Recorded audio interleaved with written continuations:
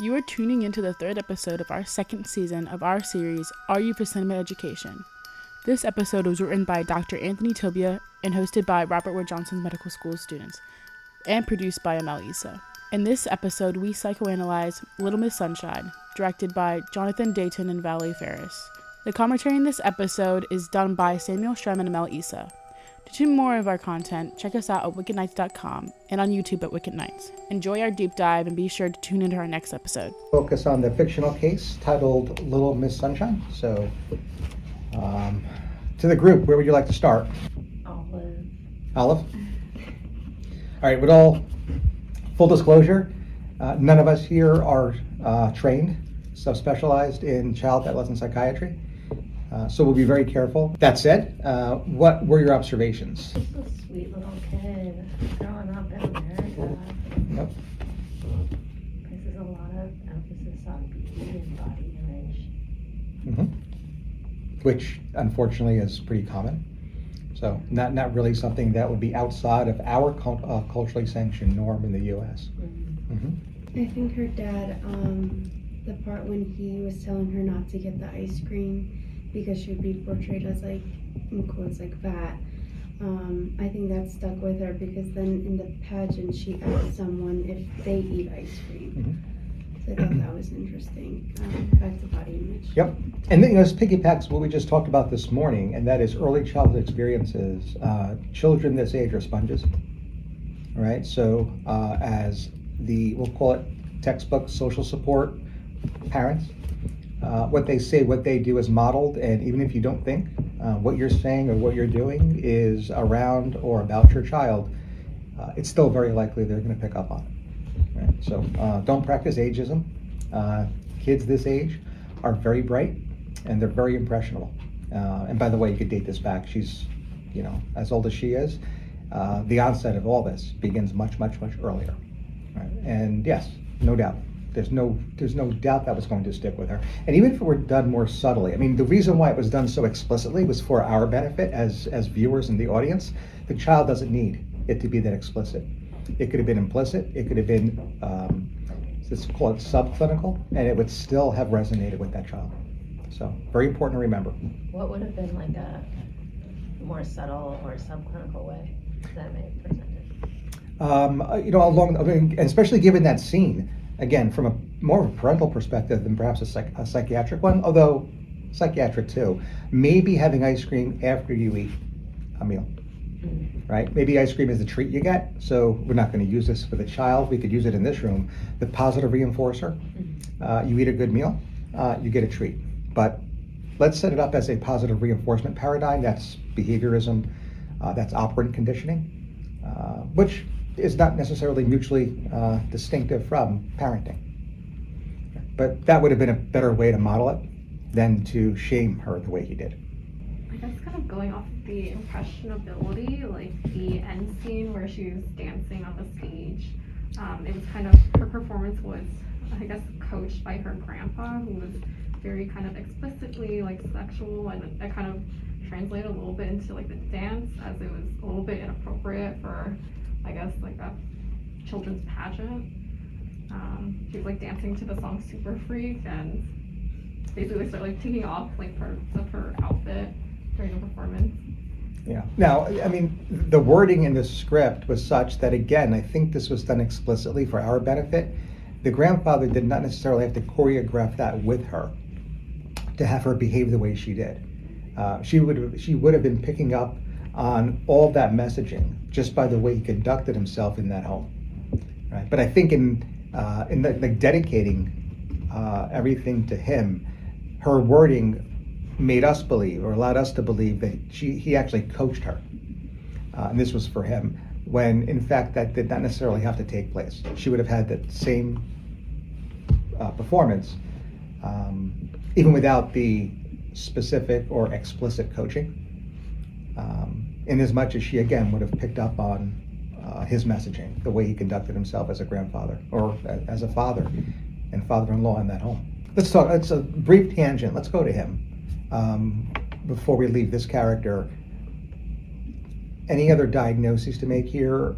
And if you were kind of inserted into this film, inserted into this script, what may have you spoke to him about or provided him that maybe would have changed the plot and the direction of this narrative? Well, he had an opioid use disorder because he was apparently kicked out of Sunset Manor where he was staying for snorting heroin. Not sure if there's any other opioids involved, but he looks like he continued to kind of, at the start of the film, like continue to snort the heroin. There's like a scene where he was snorting at the beginning. Mm-hmm. And his being kicked out of Sunset Manor, how might that be described in a clinical setting? So we have a behavior identified as his snorting heroin, and then we have a consequence of that behavior, which is his then getting discharged from his residence. And in psychiatry, perhaps a case conference, what clinical wording might we attribute to that very scenario? That is, the heroin use appears to have led to clinically significant distress or impairment, right?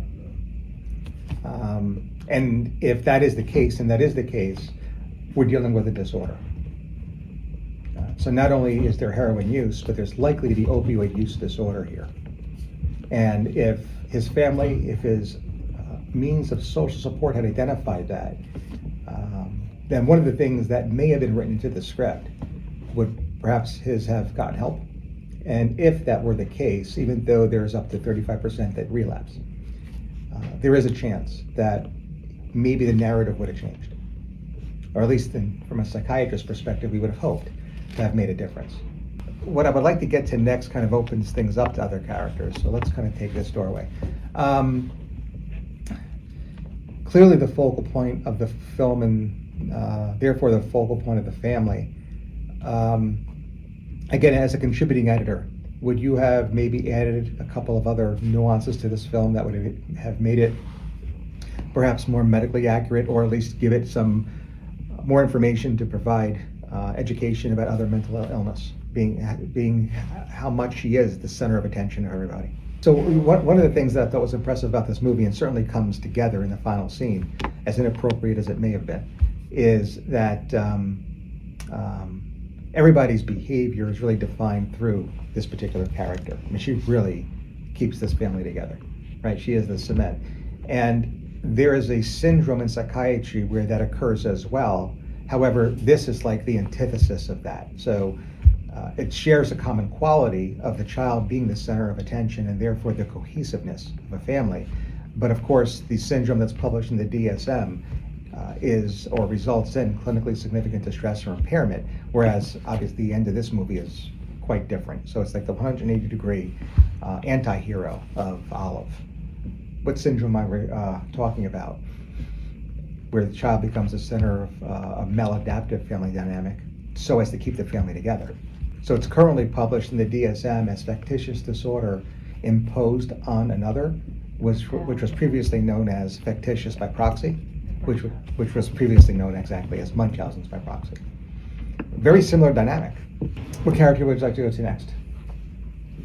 Maybe like the brother, and he was taking silence for the time being up until the point that he found out that he was colorblind and couldn't fly anymore.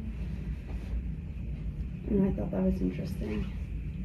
So, well, everybody here observe this. So now that you are with your attending and you have to present this patient, what do you think's going on with him? What would we call what you observed? Well, it looks like it's like selective mutism, because it's not like he can't speak, it's like he took like a vow of silence to kind of prove to himself like his commitment towards becoming a test pilot. Mm-hmm. So the thing we have to be careful of here, though, is that the way the American Psychiatric Association operationalizes the term selective is in social situations, not necessarily the individual selecting whether or not to talk. So I think you're right in that he is selecting whether or not to talk, but he is mute across all social situations. So he is going to avoid the diagnosis of selective mutism, which is published in the DSM as an anxiety disorder. On the other hand, this is mutism. This is an individual's deficit in speech that is not attributable to the direct and physiologic effects of a substance or another medical condition. Because if it were substance-induced or due to another medical condition, we would call it aphonia. Semantics. I'm thinking like a delusional disorder. I mean, they don't really go into it in the film, but like why he believes like if he speaks, something will happen. Like. Yeah, I don't know. I don't have the information. I don't know why he's not speaking in the first place. I know it's alluded to in terms of his being disconnected. He wanted, it was like he took a vow of silence until he made it into the military or the Air Force. He wanted to be a pilot. And that's why when they find out he's colorblind in the end, Yeah. he like freaks out and screams. It's like. So the question I have, and I'm not sure if it was ever addressed or answered, is to ask him, and what would happen if you did speak? Right? Because if you're right, if the answer is that he believes that if he speaks, blank will happen, including his not getting into the Air Force, then we have to take the next step, right? So let's talk about that next step. So let's assume that's exactly what happens. We're going to write our own script now. He communicates to you, probably non-verbally, that the reason why he is not talking is because of his belief that if he talks, he won't get in the Air Force. Right? So, give me some clinical terms that might be used to describe that belief. That's the easy one, right? Delusion. That's where we have to start. There's a couple of others. Overvalued beliefs. Perfect, right? And what we just named, what Allie just named, are the two polar opposites. Because the overvalued belief or idea is arbitrarily agreed upon to be or not be clinically significant, right? So there's the line right here of clinical significance. On the right side of the line is the overvalued belief or idea. So we probably all engaged in these. The end product, the one that is most downstream from that, is called the delusion, which meets two qualities. Number one, it is clinically significant, so it's clearly on the wrong side of the line. And this delusion, this thought persists that is rigid despite being provided evidence to the contrary. So it's fixed and rigid. And so that's the delusion. And then we have intermediate terms. So we have terms that also define something that is clinically significant, but the individual has insight to understand that new information should be incorporated to maybe not remain so rigid. Doc, I know it sounds out of the ordinary, but I just can't seem to just shake this thought that if I talk, I'm not going to get in the Air Force, right? That's not a delusion. So, but it's clinically significant. So it's on the wrong side of that overvalued belief or idea, but it's not quite to the point and crossing over that line of A, not being reality-based, B, fixed and rigid. What are some of those terms? Obsession, preoccupation, rumination. And for all intents and purposes in clinical practice, they can be used interchangeably, right? Because they all really adhere to that same system, the same rules of being clinically significant, therefore more severe than the overvalued belief, however less severe than the delusion, in as much as the individual does have some semblance of insight.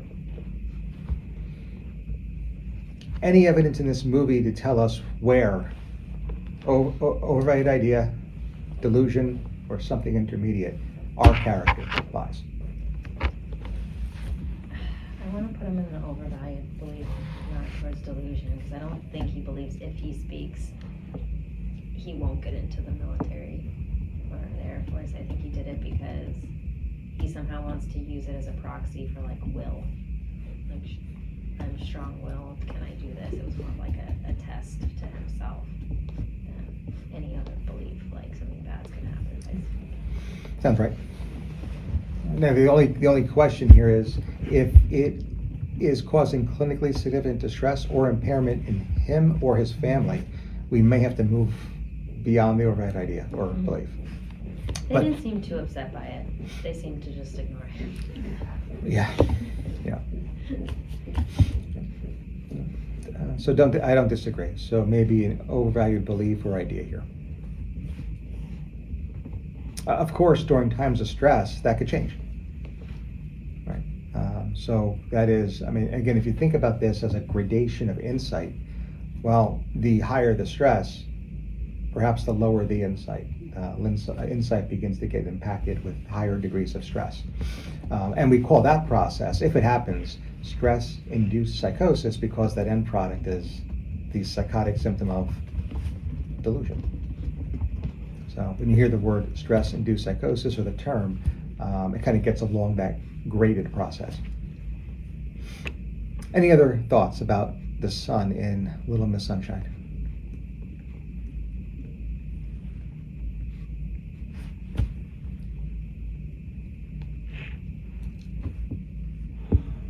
All right, so other characters to discuss? You want to discuss? Did you bring up the uncle? Yeah, I'll bring up the uncle. Okay, so what's going on with the uncle? From what I remember, I've rewatched this movie not too distant in the past. He was recently discharged from a hospital or psychiatric facility, status post suicide attempt, in this setting of like a recent breakup with a longtime boyfriend. And they won't discharge him home alone, right? Which is something that we would do. We would try to someone who could try to commit suicide, has strong social support. So he can leave, but he has to leave with his sister or something like his sisters. So that's how he comes to be a part of this whole family. Mm-hmm. So probably can diagnose him with major depressive disorder. I think that's fair. Yeah.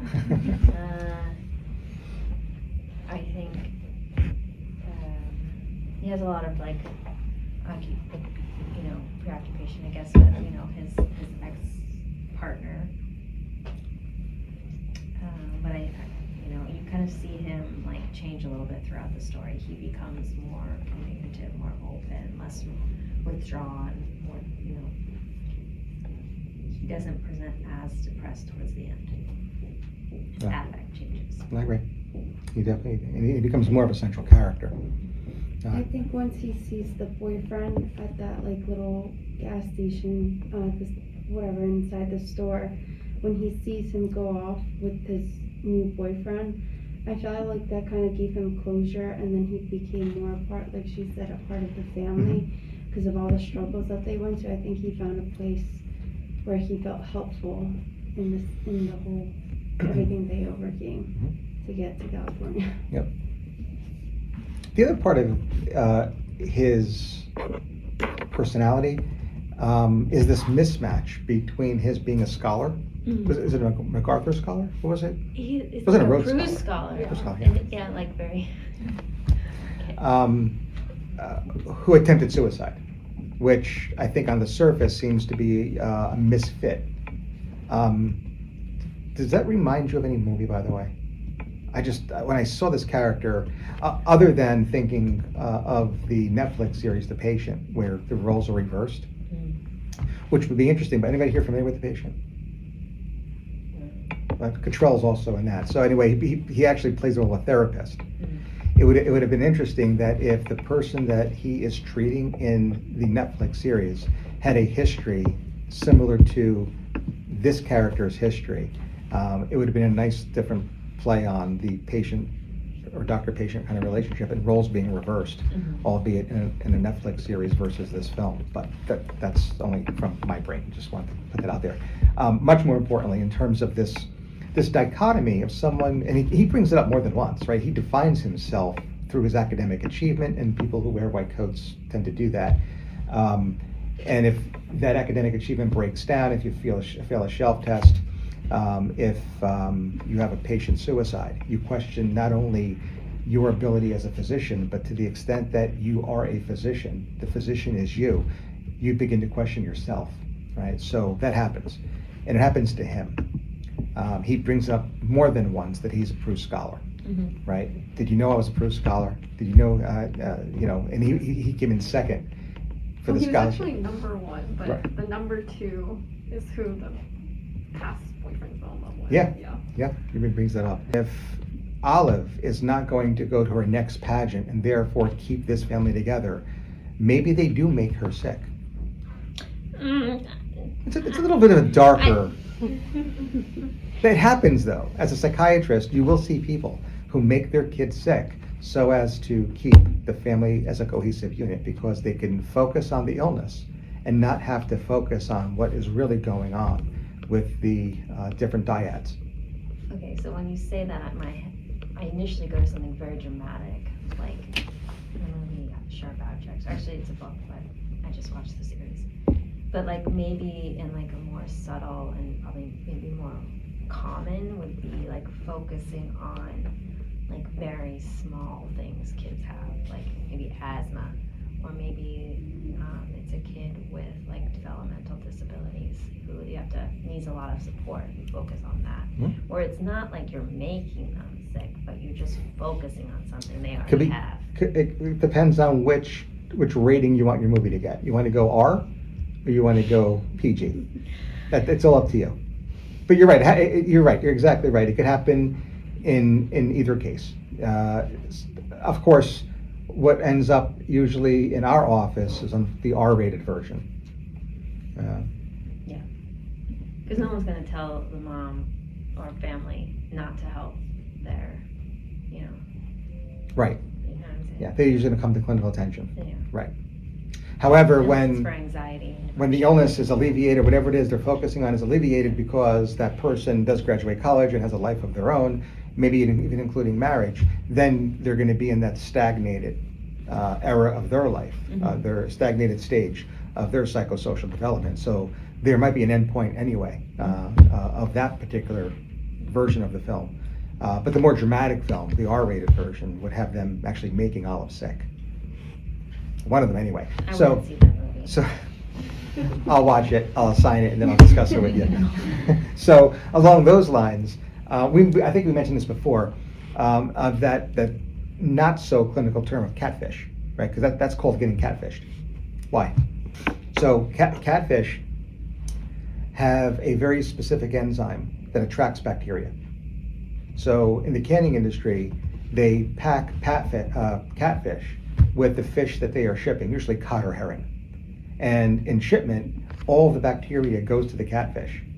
It arrives where it's going to arrive. You unpack it, you get the catfish, you toss them. The rest of the fish are fresh, right? So the idea of one species, the child, getting all of the sickness so as to keep everybody else healthy, that's called getting catfished.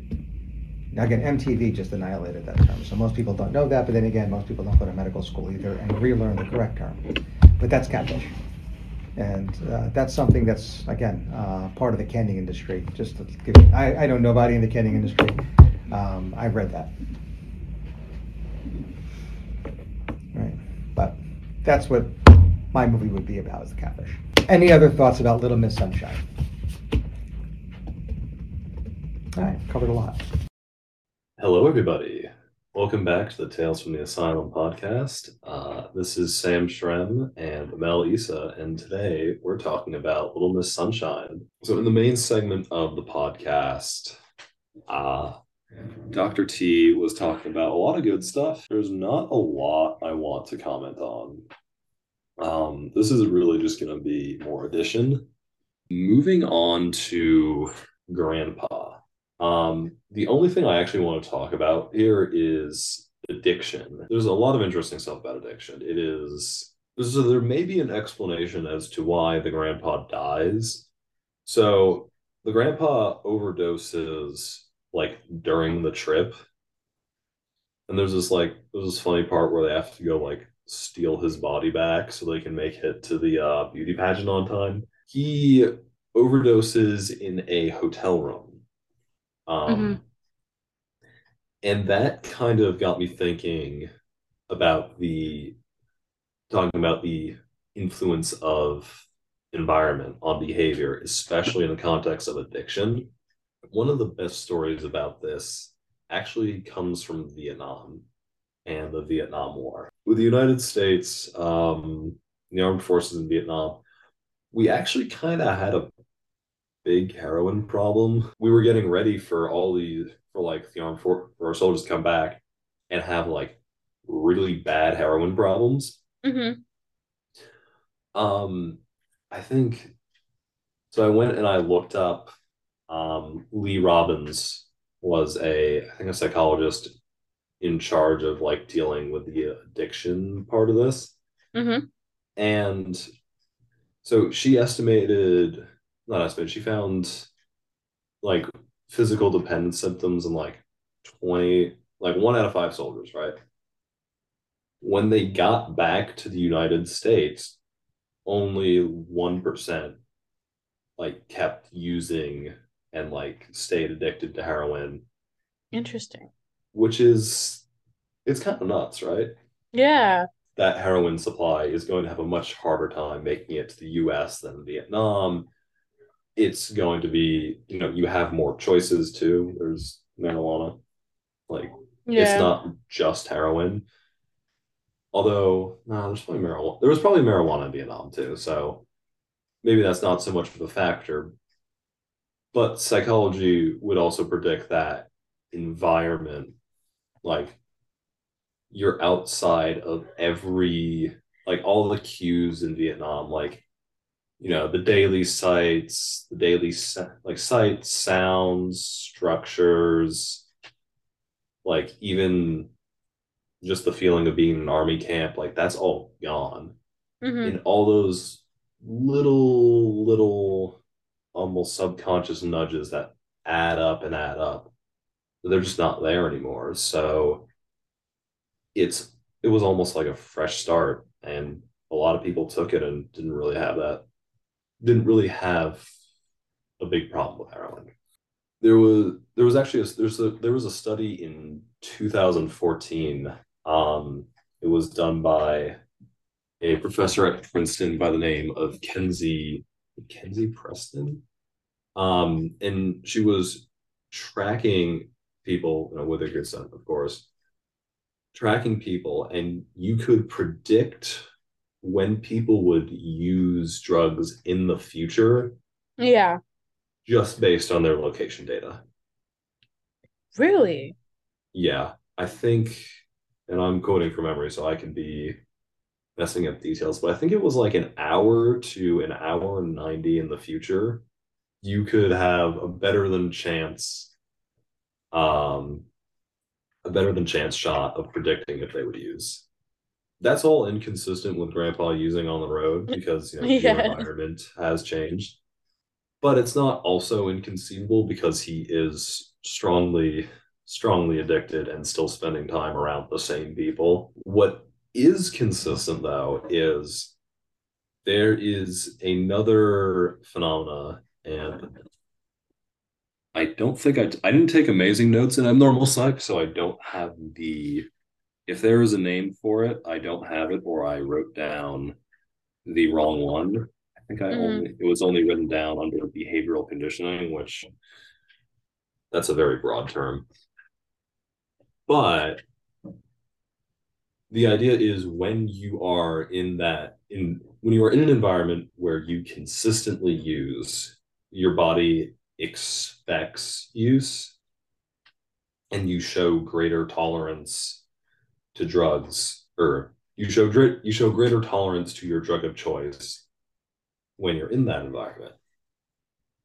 However, when you're out of it, not only not only do you have lower tolerance, or rather, because you have lower tolerance, it's also easier to overdose, Interesting.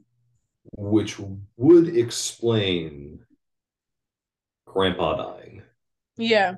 So grandpa also segues it nicely to behavioral addictions. So you obviously have drugs, right? Okay.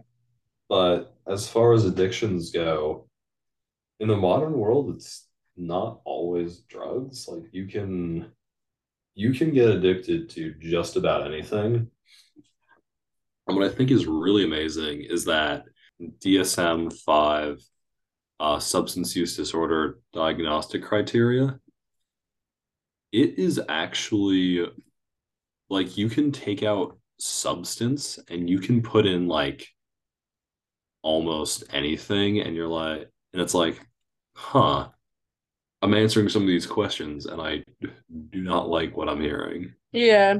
So it's like taking the substance in larger amounts or for longer than you meant to, wanting to cut down or stop, but not managing to do so, spending a lot of time getting, using, or recovering from the substance, cravings and urges to use a substance, not managing to do what you should because of substance use, continuing to use even if it causes problems in relationships, and a few other things. But like if you look at like those first four, if you take out substance and you put in like YouTube, Netflix, I'm like, They're pretty accurate to like ugh. daily. Catch I me mean, with an addiction. Like, oh no. no, but low key, like, I know, right?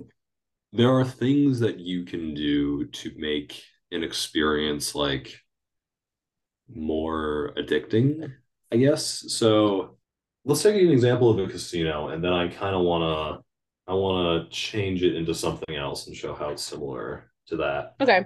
So I am pulling from uh, a book called Irresistible by Adam Alter. He's an NYU professor, and he wrote an entire book like about behavioral addictions in the modern age. And honestly, pretty good, kind of scary.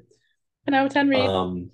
But honestly, really cool, super useful, and kind of shows you how you can like leverage the same mechanisms that create an addictive experience to make something rewarding that like you want to be rewarding, not like something that a casino would want to be rewarding. Yeah.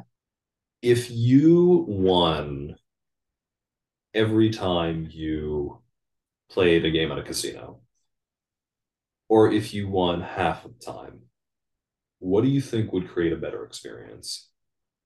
I think winning half the time because you would at least know what losing felt like. So when you went to win, you knew it how bad like losing felt like. So when you won, it's like more fun. So that is entirely correct. Yeah. Nice. Which is not great. So Yeah. so when you drop it really low, obviously, you don't play anymore, right? Yeah. But there are other things that casinos can do. I know like they'll have an alarm that goes off every time someone like wins big. Mm-hmm. That manipulates something called the availability heuristic, which it kind of manipulates your gut feeling, Mm-hmm. your like that estimate of your probability of winning. If you have a bunch of examples clear in your mind of people winning, even if you know your odds or you suspect your odds are like 1 in 5,000, you have all these examples of people winning. It's hard to keep a good estimate of the probability in your mind because all you hear about are like people winning, people winning, people winning. Yeah. Um, so that causes you to like vastly overestimate the probability that you'll actually win.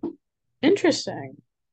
So even though like without that, you might have like a 1 in 5,000 shot and you would just like you would not play. If that kind of tricks you into thinking it's like 1 in 500 or like something around that, it'd be like, okay, Mm-hmm. like I like this risk reward, even when it's like really not great. This episode of Tales from the Asylum was written by Dr. Anthony Tobia and produced by me, Amal Essa, with research by students and trainees at Rutgers Robert Wood Johnson's Medical School. The commentary in this episode starred Shrem, our podcast intern. Tales is just one of our courses that sits at the intersection of behavioral medicine and pop culture. You can learn more about Tales and the rest of our curricula on our website, wickednights.com, and YouTube channel, Wicked Nights. Be sure to receive notifications about our upcoming events. Just search for us on Twitter and Instagram and click that follow button.